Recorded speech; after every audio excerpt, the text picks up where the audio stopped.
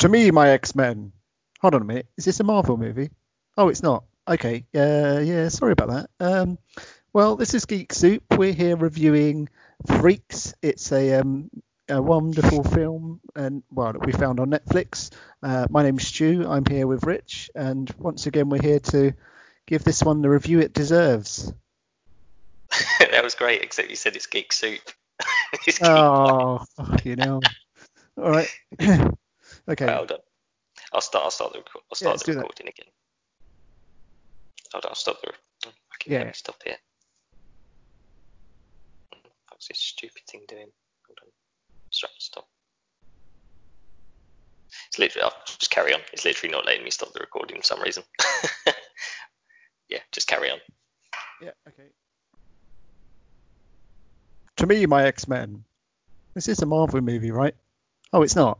Oh, Phage hasn't released the X-Men by stealth. Okay, well, we're still reviewing Freaks. This is Geek Bites. It's me and me, Stu, once again joined by Rich, and we're here to give this movie the review it deserves. Definitely. Yeah, good intro, man. Definitely a similar kind of vibes I was getting, very X-Men style. So yeah, American Canadian version, if you like.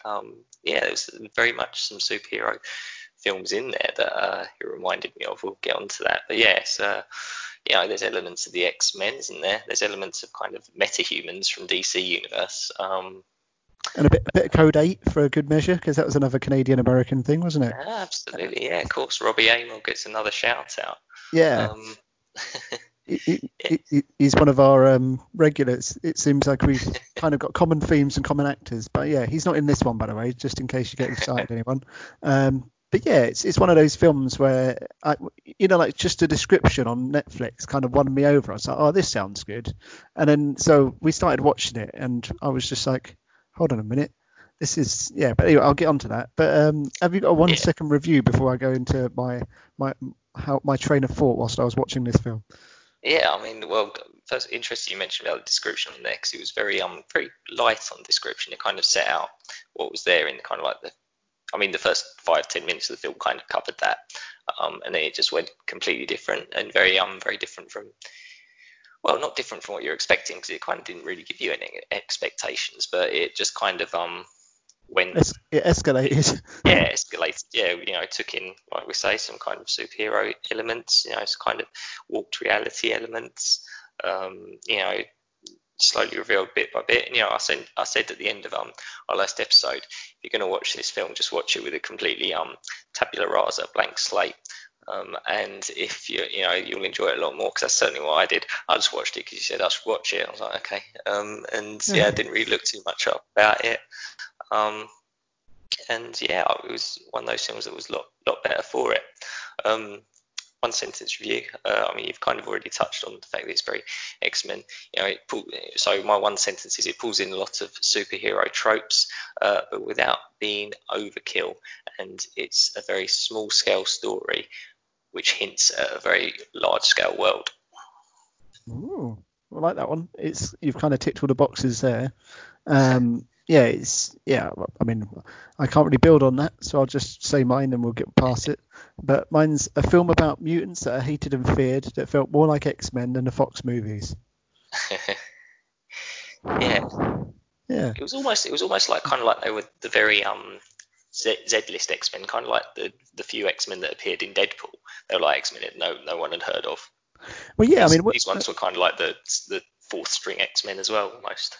Yeah, but I mean, what I was getting from it was the fact that they were living in hiding, they were living beneath the law. It was kind of they were worried about their family, worried about all this stuff, and it's kind of like in some of the X-Men's comics before it went a bit weird, it was very much about this. They're outsiders, they're on the fringes of society. Imagine the mutants that aren't members of the X-Men, so aren't front and center, of mutants that are just living there trying to live a life whilst they're being persecuted, and that's kind of the vibe I got from this.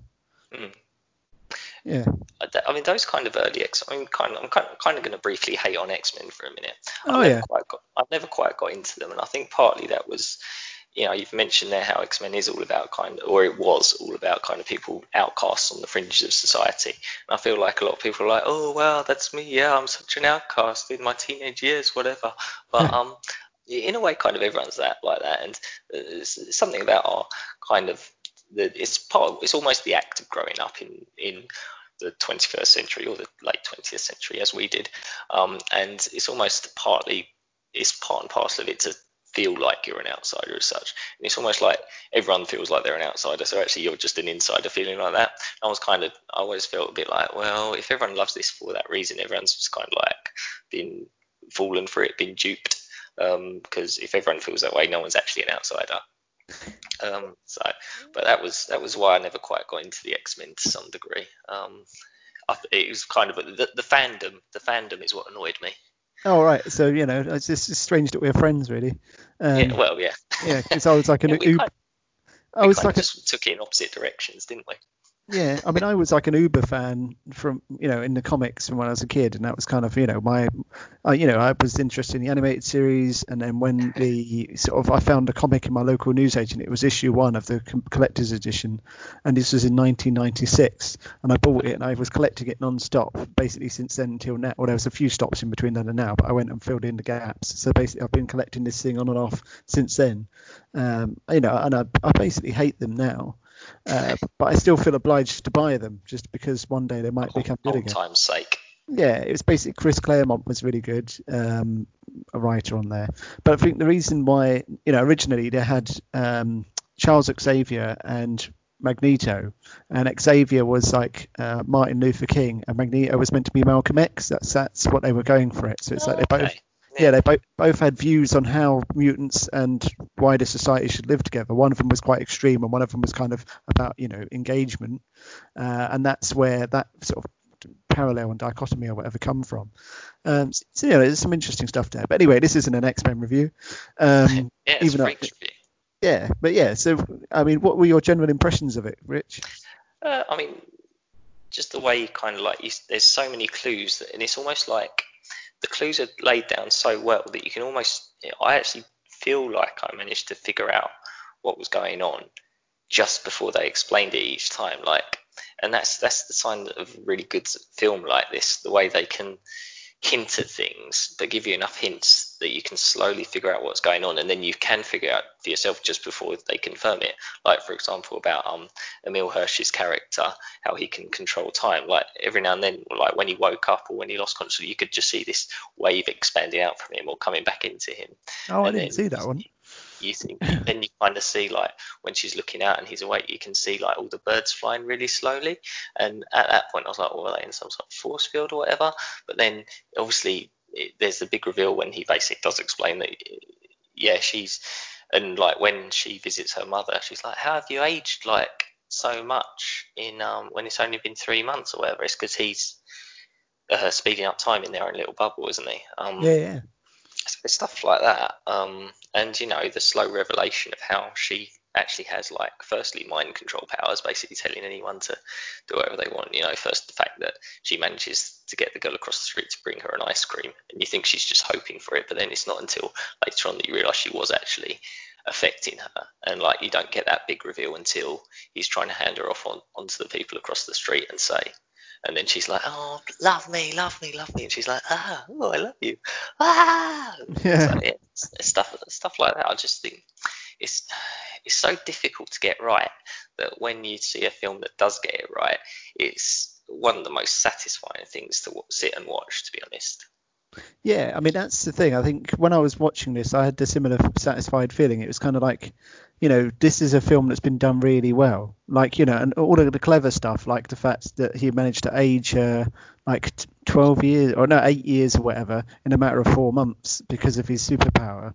And it was just like, that's really clever. Who would have thought of that? Even from a writing standpoint, that's the next level type thing. And then, the girl was a bit of a deus ex machina in that she could basically accomplish anything. But then there still seemed to be limits within what she could do. And, it was very much like, in a computer game, it was when I was watching it, I was just like, oh, she's now going to unlock a new power. She's going to level up and do something else. Yeah. There was a bit of that. So, now she can control people by, like, what you call it, like a dummy, like... on strings or whatever, when she gets a security guard and stabs the woman in the eye and all that jazz. It was explained in universe as well as to why she was so powerful. Like, they did say, oh, if you're children of a of a Super. Yeah. super. Is that what they were calling them? Yeah, I think they were. Oh, I think the I don't, pejorative was freaks, wasn't it? But I think I yeah, can't that's remember what it. the official name was. Probably But yeah, they were freaks. saying the children of these people are going to be like, well, they called them weapons of mass destruction. Yeah. So yeah, Didn't they call them empowered? Something like that. yeah, I think that's Yeah. it. Yeah.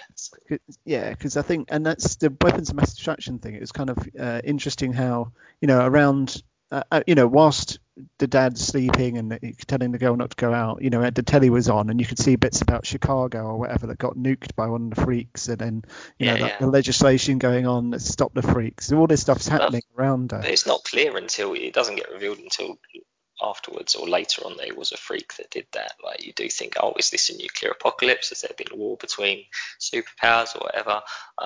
So yeah, you don't necessarily figure out. Or you do think at one point when they're talking about, oh, are you bleeding from the eyes or whatever?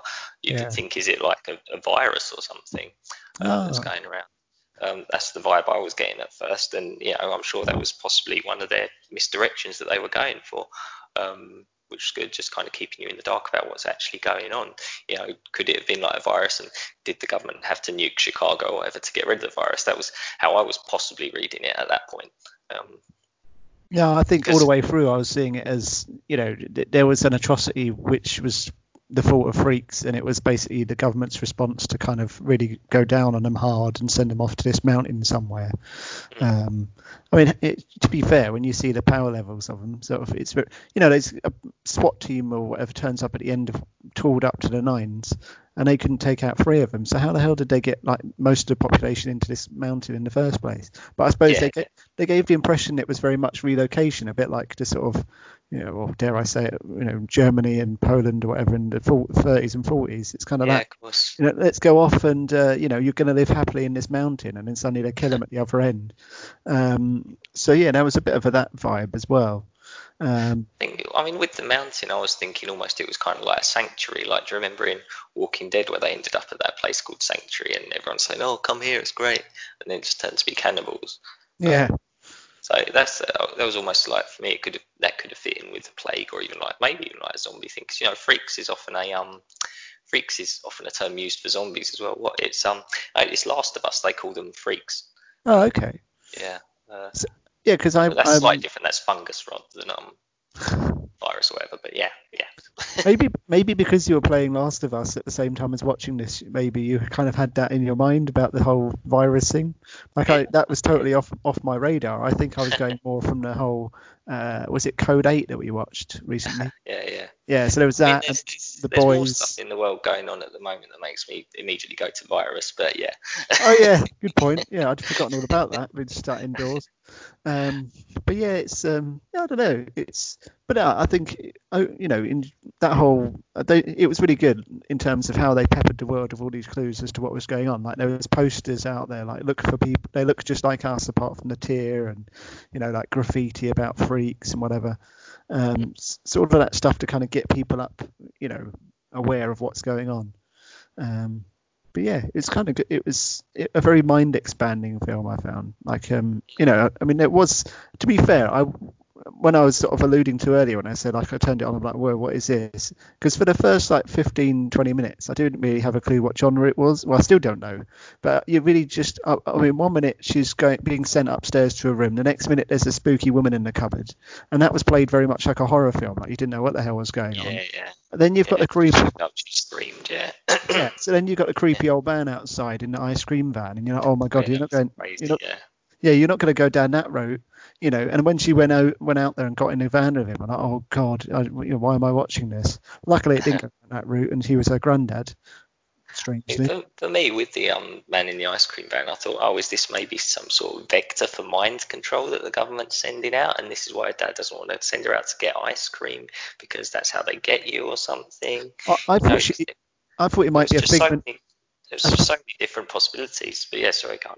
Or he could have been like a figment of her imagination. That's what I thought. Like he was literally someone she conjured up because she was lonely or whatever, or because she wanted ice cream. So she conjured up an ice cream van man. And when the ice cream van man's driving her around talking about her mum, I'm like, is this quite meta? Has she created someone to tell her about her dead mum? Yeah. So that was all a bit strange. I mean, he was a weird character in the sense that he wasn't very particularly likable, was he? I mean, I suppose that was the point. He was kind of not your typical old codger. He was kind of he wasn't a lovable grandpa. He was basically like a revolutionary that wanted to use her to his ends. Yeah, it was almost like an old style Marxist or something, wasn't it? You can kind of imagine him being like part of the Socialist Workers' Party or something if he was around in these days, and kind of like That's sort of handing out leaflets on fight the war and all that. Jeremy Corbyn. That thing, of course. Well, yeah. Yeah. Yeah. But actually, they did look a bit like him. But it's So there was that whole. I don't know. It's just because basically her dad was keeping her indoors because he wanted to protect her from the outside world. But he didn't. He said that everyone's out to kill you. Everyone else is out to kill you. He didn't explain why. Surely you should say you've got powers that everyone else doesn't have. That puts you at risk. I'm not too sure what his long-term endgame plan was. I don't think he had one. I think he was. Well, no, didn't he mention at one point he wanted to get her to so she's old enough so that they could sort of run for the border or some rubbish? Like the typical, let's go to Mexico or Canada or whatever. I don't know. Yeah, or was he trying to like get her to? Well, firstly, he didn't know she had any powers, did he? But how dumb must he be, really? Like the fact that she's, when did you think he realised she had powers? Like, I think it would be when the girl across the street started saying when she started appearing in people. So obviously you see her visit her mother first, then you discover that is her mother. Yeah. And then you see her. You see the girls across the street coming into her, and they're like, "Oh, what are you doing here?" So that's when I realised that either there was something special about that room, but then I realised it's much more likely to be that she's got some sort of teleportation or force Skype powers. Force Skype. Yeah. So yeah, I think that's when I realised. But when did she first actually bleed? She didn't bleed from her eyes until a bit later on. I think she didn't bleed from her eyes until she put him to sleep. She put her dad to sleep, didn't she? And that was the first time. I think at that point I was thinking, still at that point, even when she was out with her granddad and the police stopped her and she got him to go away. Wait, did she bleed from her eyes then? I don't know, because then you'd have thought maybe she did, but because you'd have thought that more people around would freak out about it. But anyway, at that point, I was still thinking it was a virus or something. The way the police officer was checking for her eyes and stuff. But yes, So that's when I realised it was when she was walking through her friend's house or the girl's house. But to be fair, there's two things to unpack there. One, like a beat cop with a flashlight. A beat cop with a flashlight, and you've got a potential superhuman standing in front of you. So if he does shine a flashlight, it is a superhuman. I mean, depending on what the powers are, he doesn't stand a chance really. So it's kind of like it's one of those weird ones where what was the point of that? I suppose it's the same as stop and search. It's based on the whole the power of the police, in terms of societal power as opposed to the physical power of the human being there. Because if you've got someone that's bulletproof standing there, why would he submit to stop and search? If you've got someone that's like immortal, shoot me in the head, I'll wake up in 5 minutes later in the morgue. Or got someone that's super fast. I don't know, that was just a bit weird. But also going back. So, I suppose maybe just the cop who says maybe he just wants to, he's doing his job and he feels he's a hero for protecting the civilian population. He knows that he might well die if he does that, but at least he's going to raise the alarm that he is going to out a freak. Because if you do believe they are weapons of mass destruction or whatever, it's like when our police, when they go and fight the terrorists at London Bridge when they've just got a baton or whatever. Oh yeah, good point. And it's either a potential freak or a potential sex offender, and I suppose if it was a sex offender, then he could kill it. It'll be easier to kill him. So if it's a freak one, then it's even worse. But anyway, going back to her powers, like surely the dad, I'm a superpower. Well, I'm a freak. My partner's a freak. Our daughter's bound to be a freak. So when the daughter's like, I keep seeing mum, I'll shut up. It's just like, well, have a conversation with her and find out what the hell she's on about.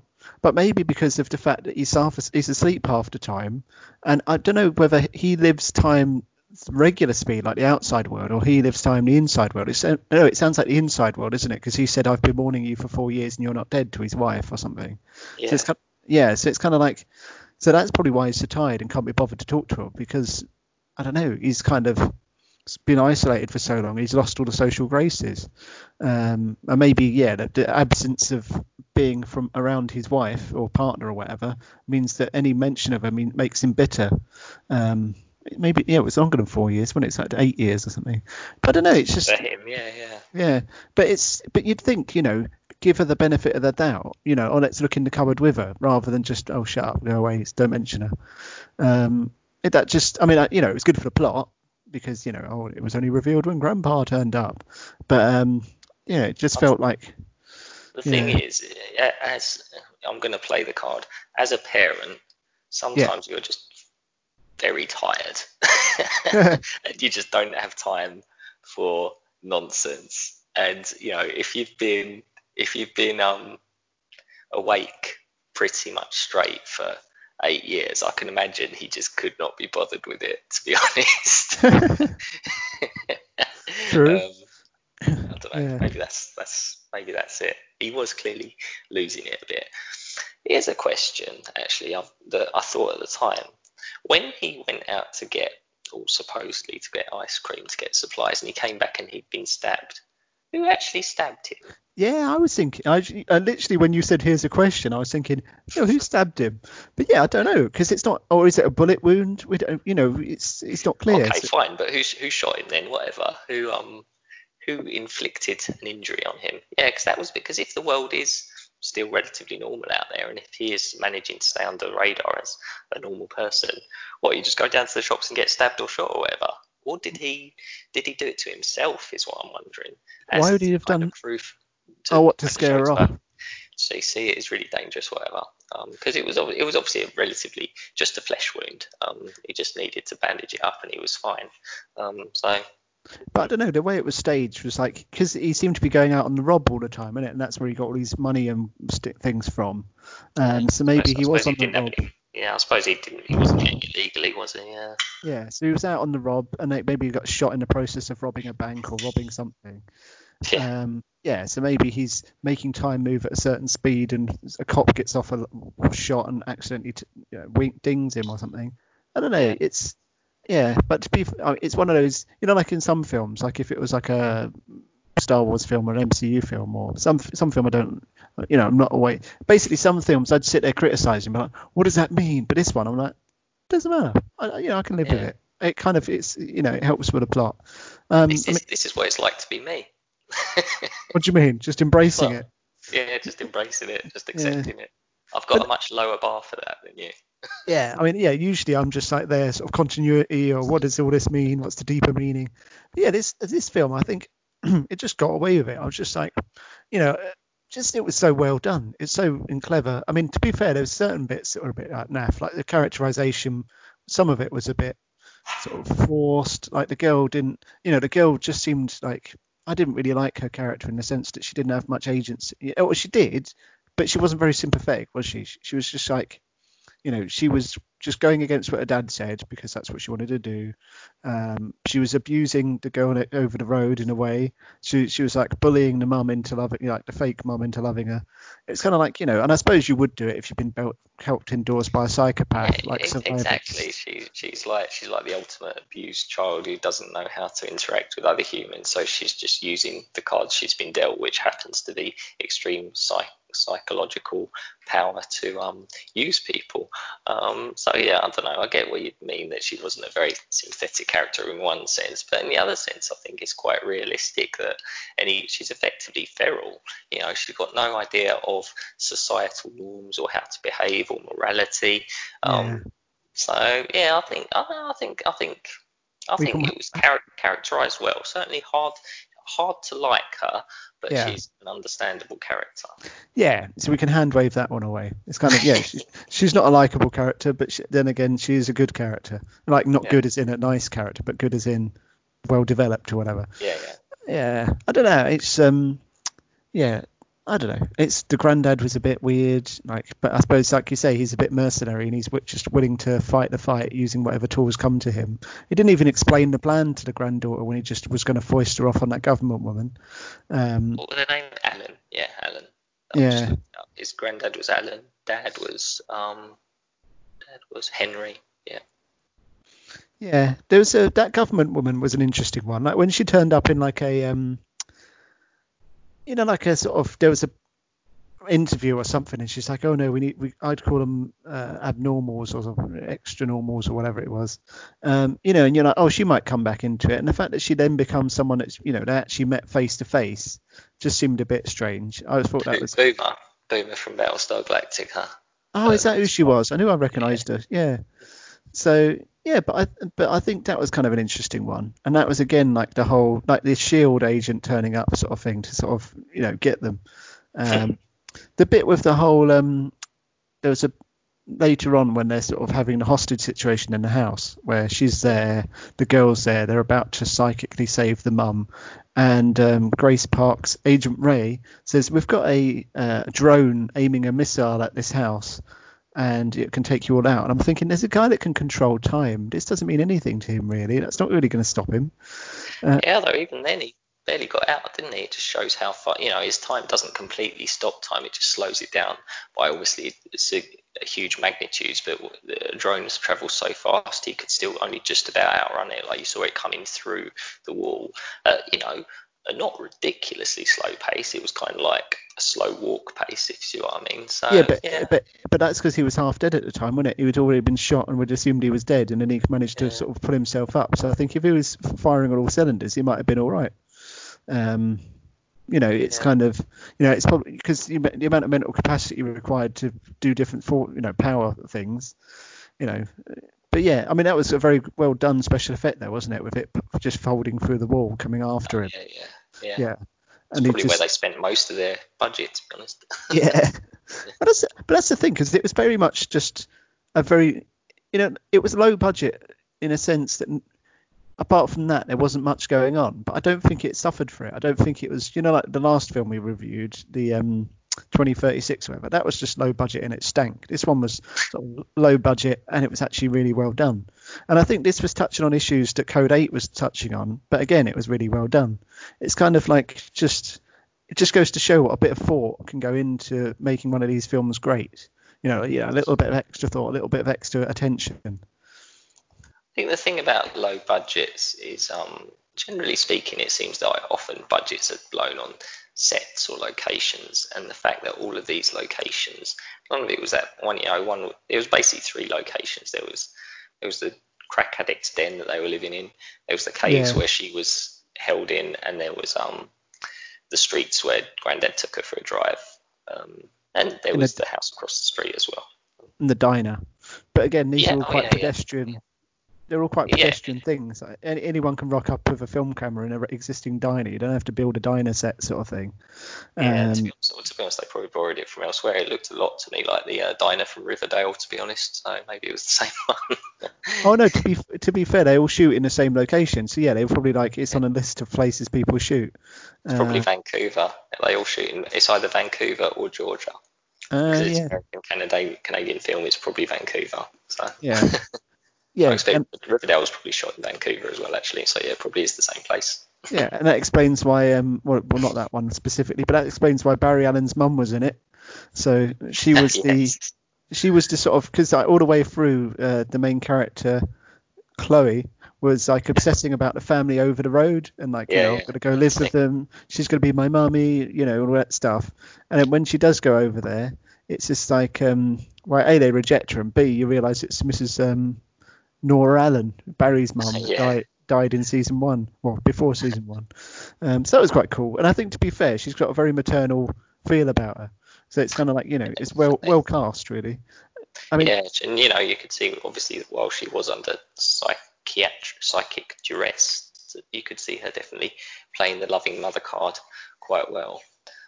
Yeah, yeah, that's the thing. Yeah, she was obviously very cared a lot for her own daughter and her own husband and family and whatever. And like, and also even when she knocked on the door and says, "Oh, she looks so normal," sort of thing. yeah, all of that stuff was kind of like, you could say, oh, she would have been a good mum if it hadn't have been pushed on her at the last minute, sort of thing. And that's because, I suppose, to give it some context to people, the dad character had made a deal with the family across the road that at a certain point he's going to palm Chloe off on them, and they're going to raise her as their own. But because it was on the basis slash expectation that Chloe didn't have any powers, wasn't a freak, which is what ultimately kiboshed the deal. Or that, and the fact it was early. But yeah, I think the fact that she was a freak that mind controlled the mum and was teleporting the daughter over to her room every night was a bit, just pushed him over the edge. But what I found weird was the fact that the husband was very much still about, oh no, let's go along with it. Yeah, well, let's just take the money. And it's just like, it's really, you'd put your family at risk just for a few grand every week, and what's to say the bloke's not going to get shot, and then your mum's got to turn up, you're still stuck with the girl, So yeah, it's just a bit of a strange one. But when the daughter said, "Oh, she comes into my room at night and makes me do things," it's like, oh, talk about the worst way of putting it. Yeah, it was weird, wasn't it? She went in. That was one of the first times you actually saw her use her powers as well. It was to say, "Oh, be my mommy, be my mommy, be my," and that was weird. And in the end, she was just like, "Okay, I'll be your mummy." But that's obviously just like the psychic compulsion power as well, isn't it? But at the time, it was just like it was the older girl being, "Okay, fine, just shut up." Yeah. So yeah, that's what you thought it was, like her just complying or whatever. But it wasn't. It was actually her being brainwashed into like pretending to like role playing her mum and giving her a hug or whatever, which is all a bit strange. It's just it's a very, I don't know. Shout out to the big beefcake guard in the caves he proper managed to play a little girl well, didn't he? Yeah. He was a very well cast bloke, and he was like a big unit when he was like an angry sort of soldier bloke as well. Yeah. I don't know. It's just a film that like you can't quantify. I just think it's like, anyone that's not watched it, go out and watch it, because it was just a really good film. I just can't, like, usually I just sit here and rip things to shred, and that's why I can fill the hour. But this time just like, there is literally nothing to hate. I think it was, and I think because the ending was like, they fly off into the sunset, her and her mummy. To go and wreak havoc. I think I was definitely getting some Brightburn vibes, actually. Yes, that's when I was watching it. I said to Kim, like, oh, you need to watch Brightburn next, and she's like, no, not if it's anything like this. Like the whole idea, they sort of, super powered, whatever people. Like Brightburn was bad enough because he was like, Superman, an evil Superman. This is like a woman that can mold reality. This is like an evil Mr. Maplisnik or whatever. Yeah.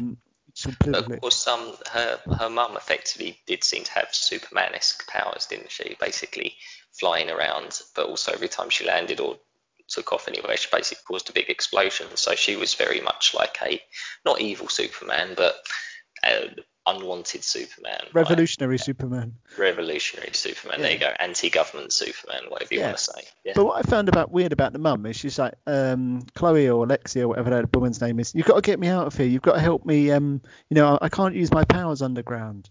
And if she is like a Superman type thing, obviously she could just smash her way out.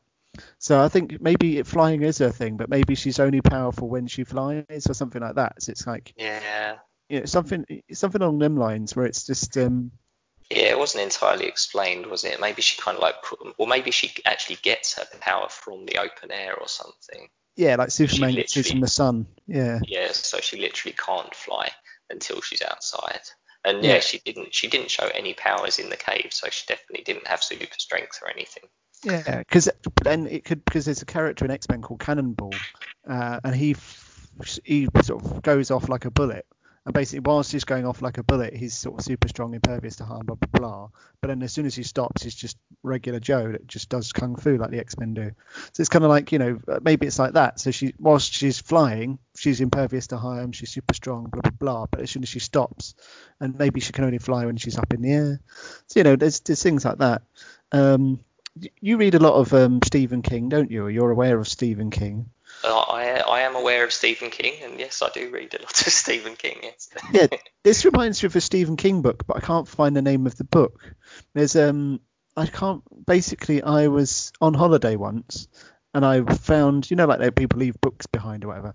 I found a Stephen King book about some kid that has psychic powers and basically twists the town around him to do warp things and whatever. And I just can't for the life of me find out what it is. But that reminded me. Ringing a bell, but I can't quite remember it.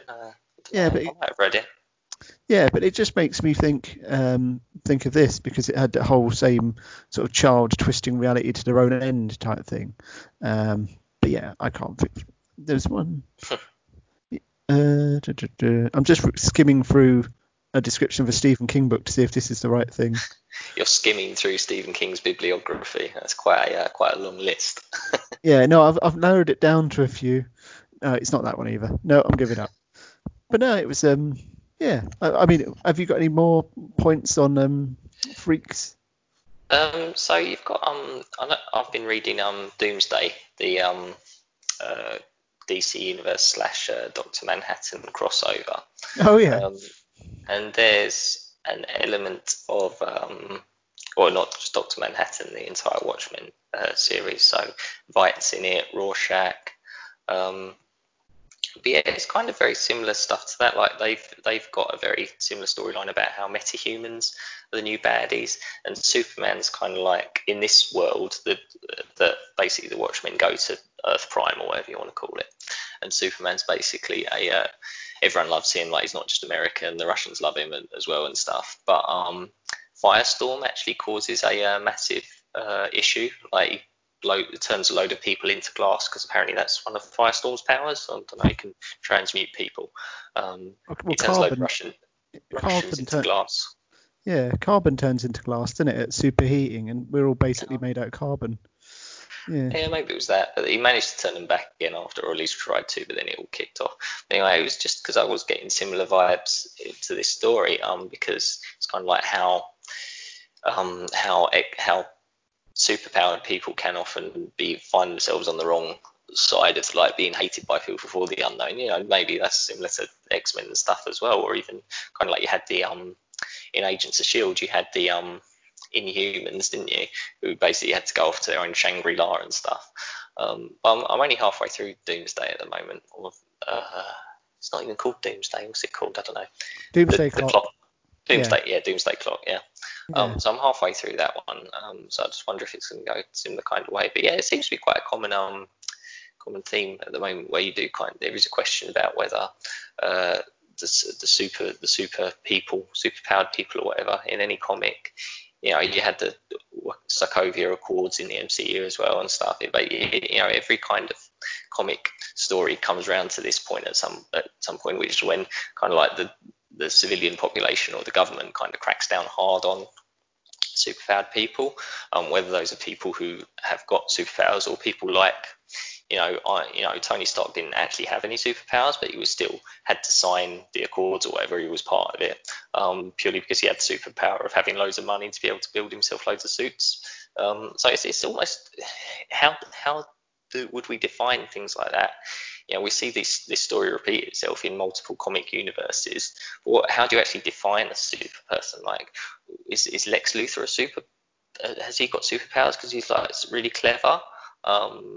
I think to some degree how do you define the story in most of these is that humanity is evolving to get to the next stage of their evolution, they're getting powers. But at what point there's going to be incremental steps along that route, and arguably just people who are either like really tall or really clever or whatever, those are the incremental steps.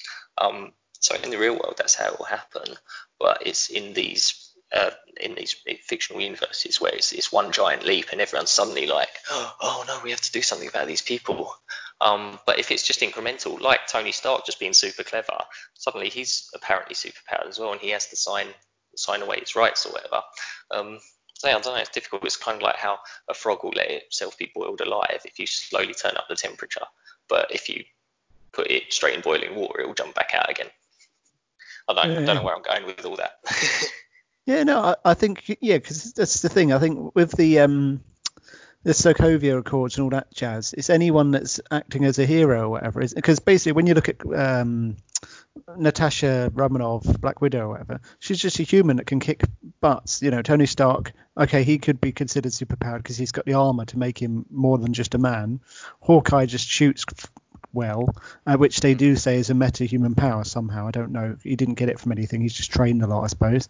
But yeah, it's weird where you got that distinction. Like, with the Arrowverse, the meta-humans are the ones that have a genetic anomaly that, makes them a mutant or whatever. And the same, you can't really regulate against. Well, like you say, Batman. Is Batman a meta-human? Exactly. He's not a meta-human. He's just a human with a lot of money and some gadgets and stuff. Well, he's got the superpower of money. Yeah, exactly. But you can't regulate against that because then there won't be any sort of rich people left. Yeah. Well, Jeremy Corbyn would, but yeah. Yeah. Or Alan from this film. Yeah, exactly. But it's one of those things. I think this is one of the films that's done it quite well, and I think that's what brings me back to the whole X-Men thing. Like the whole Fox universe of the X-Men, and it was just very much like like these people, mutants were meant to be persecuted, but it all seemed very camp. It all seemed a bit sort of slap on the wrist or whatever, and it was like secret government organizations.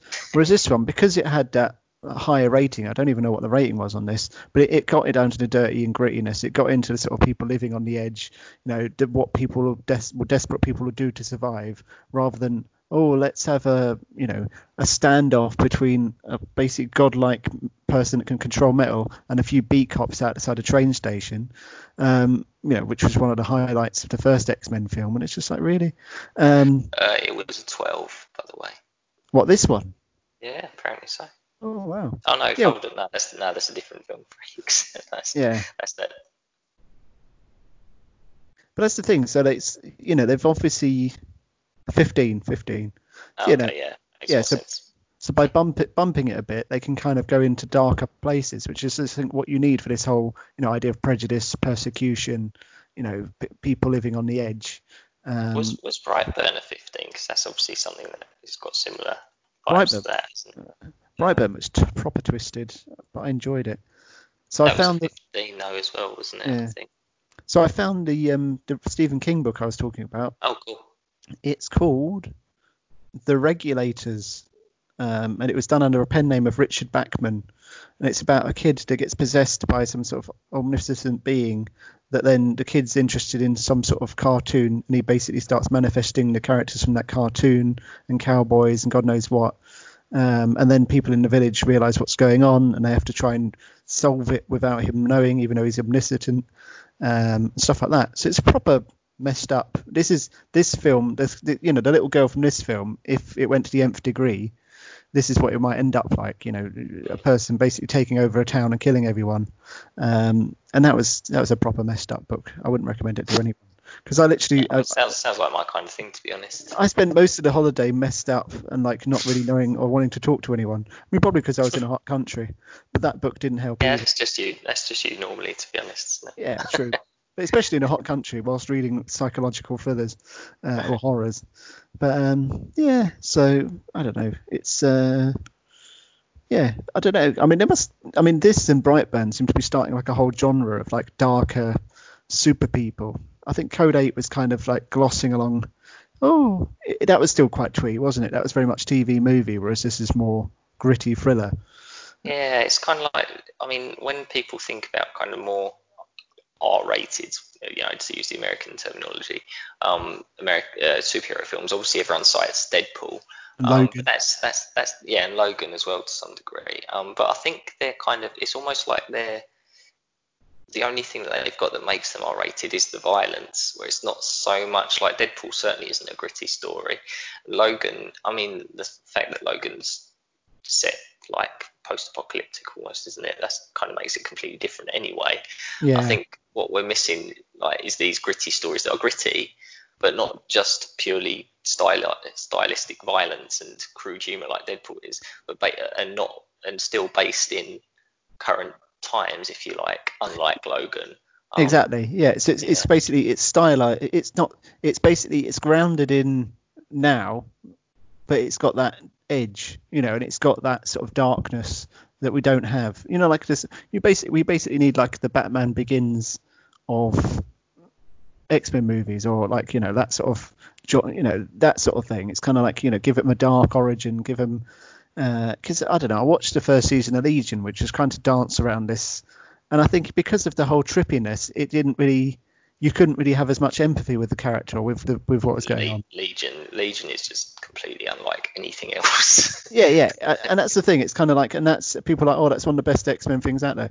Probably, but just simply because, I don't know. I mean, that was a head messed up as well. But it was, you just need something.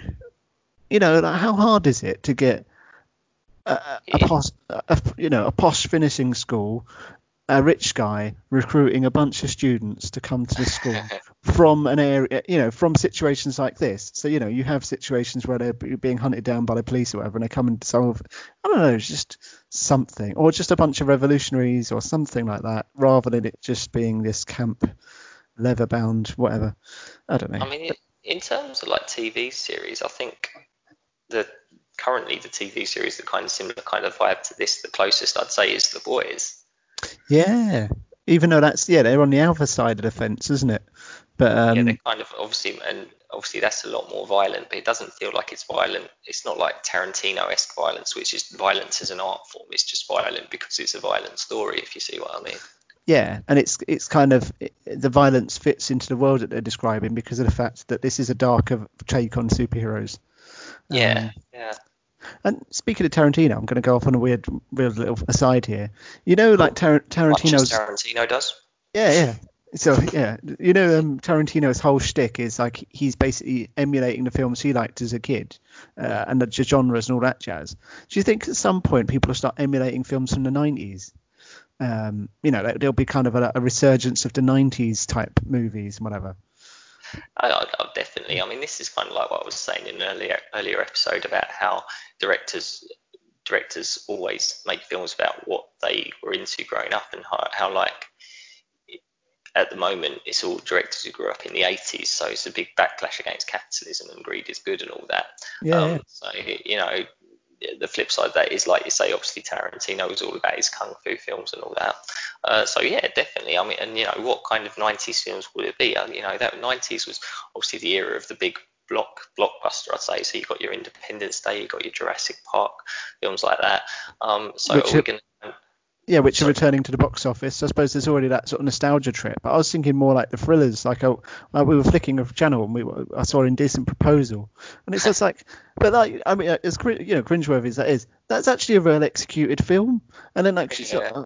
like it's kind of like this thrillers that they just don't make anymore, which is kind of like, it's quite thinky. There's kind of a lot, I don't know. It's just the sort of the pacing of it and the characterization of it and stuff like that. And it's kind of like, we don't have those sort of character-driven pieces anymore. Or if they do, they're so niche that no one hears about them. I feel like maybe these days, if a director or a writer or whoever wants to do that, I feel like they're going to TV now. Yeah. Whereas previously, if you wanted to get TV, you had to do a 24 episode season, and it had to be 43 minutes, and you had to put in the cuts for breaks as well. Yeah. Whereas now you're not restricted to that. We've had all the great TV shows of the noughties paved the way for prestige TV. So yeah, I think that kind of thing has just moved on to TV now. Yeah. I suppose, yeah, when you look at that, so maybe the people that grew up on those sort of films and liking that sort of thriller or whatever, are just applying it in the television genre instead. And basically films have just been left for big budget blockbusters and indie rubbish. Yeah, indie stuff. Yeah. And TV shows don't even have to be massively long form. I mean, you've got the mini series now. I'm in the middle of watching The Plot Against America at the moment, which is kind of like imagining World War II. It's kind of like Man in the High Castle, alternative history. If America didn't get conquered by the Nazis, but just went fascist of their own accord. Oh wow. Yeah. And it's quite funny because a lot of it kind of like the language used is kind of like phrases from recent American politics, and they're not saying current American politics is going to be fascist. What they're just saying, these phrases we have heard wouldn't be entirely out of place back then. It's not saying it is going to go that way, but it's saying there are parallels. So is this basically as a response to the basically Trump's US? Is kind of this show's become about like, oh look, we could have gone fascist in the past, but we didn't. But Well, I mean, lots of people are saying maybe it is a response to that, but it's based on a book that was written in 2004 or something. So, but maybe the choice to commission adapt it. it now Yeah. is to do with that. But I'm not going to hate on it and say, oh, they're just doing this as a thingy because of Trump. It partly is obviously because that people do get inspired by what's going on around them to kind of make points. But I'm finding it an interesting show anyway. It's all about Charles Lindbergh, the guy who flew across the Atlantic first time round. He's basically the Oswald Mosley of American politics, apparently. He's what? he, So he's the Oswald. fascist. Yeah, he's the fascist apparently. Well, because apparently back in actual history, he was kind of like an outspoken like isolationist pacifist in American government in the 30s, or not. He wasn't in government, but he was just kind of like a celebrity who had those views. But no, in this TV series and in the book, the bit that changes, he actually runs for president and he wins. Oh wow. So yeah. How long is this? How many episodes is this? Yeah, sorry, back to the original point as to why I brought it up. Yeah, it's only 6 episodes, so yeah, that's why TV can be shorter form. So that's like 6 hours, which is Not a big commitment, really. Yeah, and obviously it's longer than a film, but it allows you more space for that character-driven stuff without having to do the 24-hour epics that previously you were obliged to do on TV. And it's these days they don't force you to do another season either, whereas previously they might have done. Yeah, I mean this is all good. I mean it's it just goes to show that you don't need, like if you've got a story to tell, if you can squeeze it into 6 episodes, fair enough. Just do that and get on with it. Move on with your life, sort of thing. Yeah, cool. I mean, I don't know how we got onto that, but that was just me having a little aside about 90s thrillers. No, it was good stuff. I mean, I feel like obviously, do we want to see a Freaks 2? I don't particularly want to. I think it would spoil it. I think part of the whole, what was so great about this film was the slow reveal was what was so great about it. There's nothing left to reveal really about this world. We know what's up now. It would just turn into some kind of Hunger Games nonsense about the metahumans fighting against the power and stuff. So yeah, I'm zero interest in Freaks 2. I've not heard anything about it. Hopefully they'll leave it there. Yeah, no, I totally agree. It's not really worth opening up that can, looking at that world again, because it's the job's done. It was a good film in isolation. We've learned all we have to learn about that film, I think. Yeah. About that world. I'm just going to look at who the director was to see what else they've done, because that might be quite interesting to see whether there's anything else worth looking at. Yeah.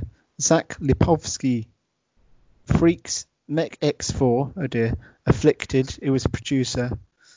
So nothing so far. Dead Rising, associate producer. I wonder if that was. Oh, group of people fight to survive a zombie-infested town. Oh wow, there's actual series of that. Dead Rising's the game. Yeah, there was a web series, I think. I didn't watch it though, which is weird given I love the game. I don't know. I kind of always a bit wary of media based on games. It's on Prime Video, so if you were interested, you could have a watch of that. I don't know whether it's any good. To be honest with you, Prime Video is not always a signifier of quality, is it? Well, if we base it on this film, it could be like you could say that he's got some taste, but true. It could just be anything on there, couldn't it? I feel like Amazon Prime, either it's really good or just absolute dross. Yeah. Oh yeah. I mean, yeah. Unless it's one of those sort of proper film from a proper company, I typically don't bother on there. Yeah. Speaking of which, I've got our next film in mind. I'll tell you off the line. All right. Excellent. I look forward to hearing it. Yeah. So yeah, I think that's about it, isn't it? Yeah. Time to prorogue this bad boy. Yeah. And next time we might be wearing a mask, we might not, depending on what Boris decides. Oh gosh. You'll flip a coin and then ignore it. Yeah. Cool. All right. Well, cheers, Stu, as always, for joining me. Thanks everyone for listening. Check out Facebook, Instagram for our next film. And yeah, catch you next time on Geek Bites.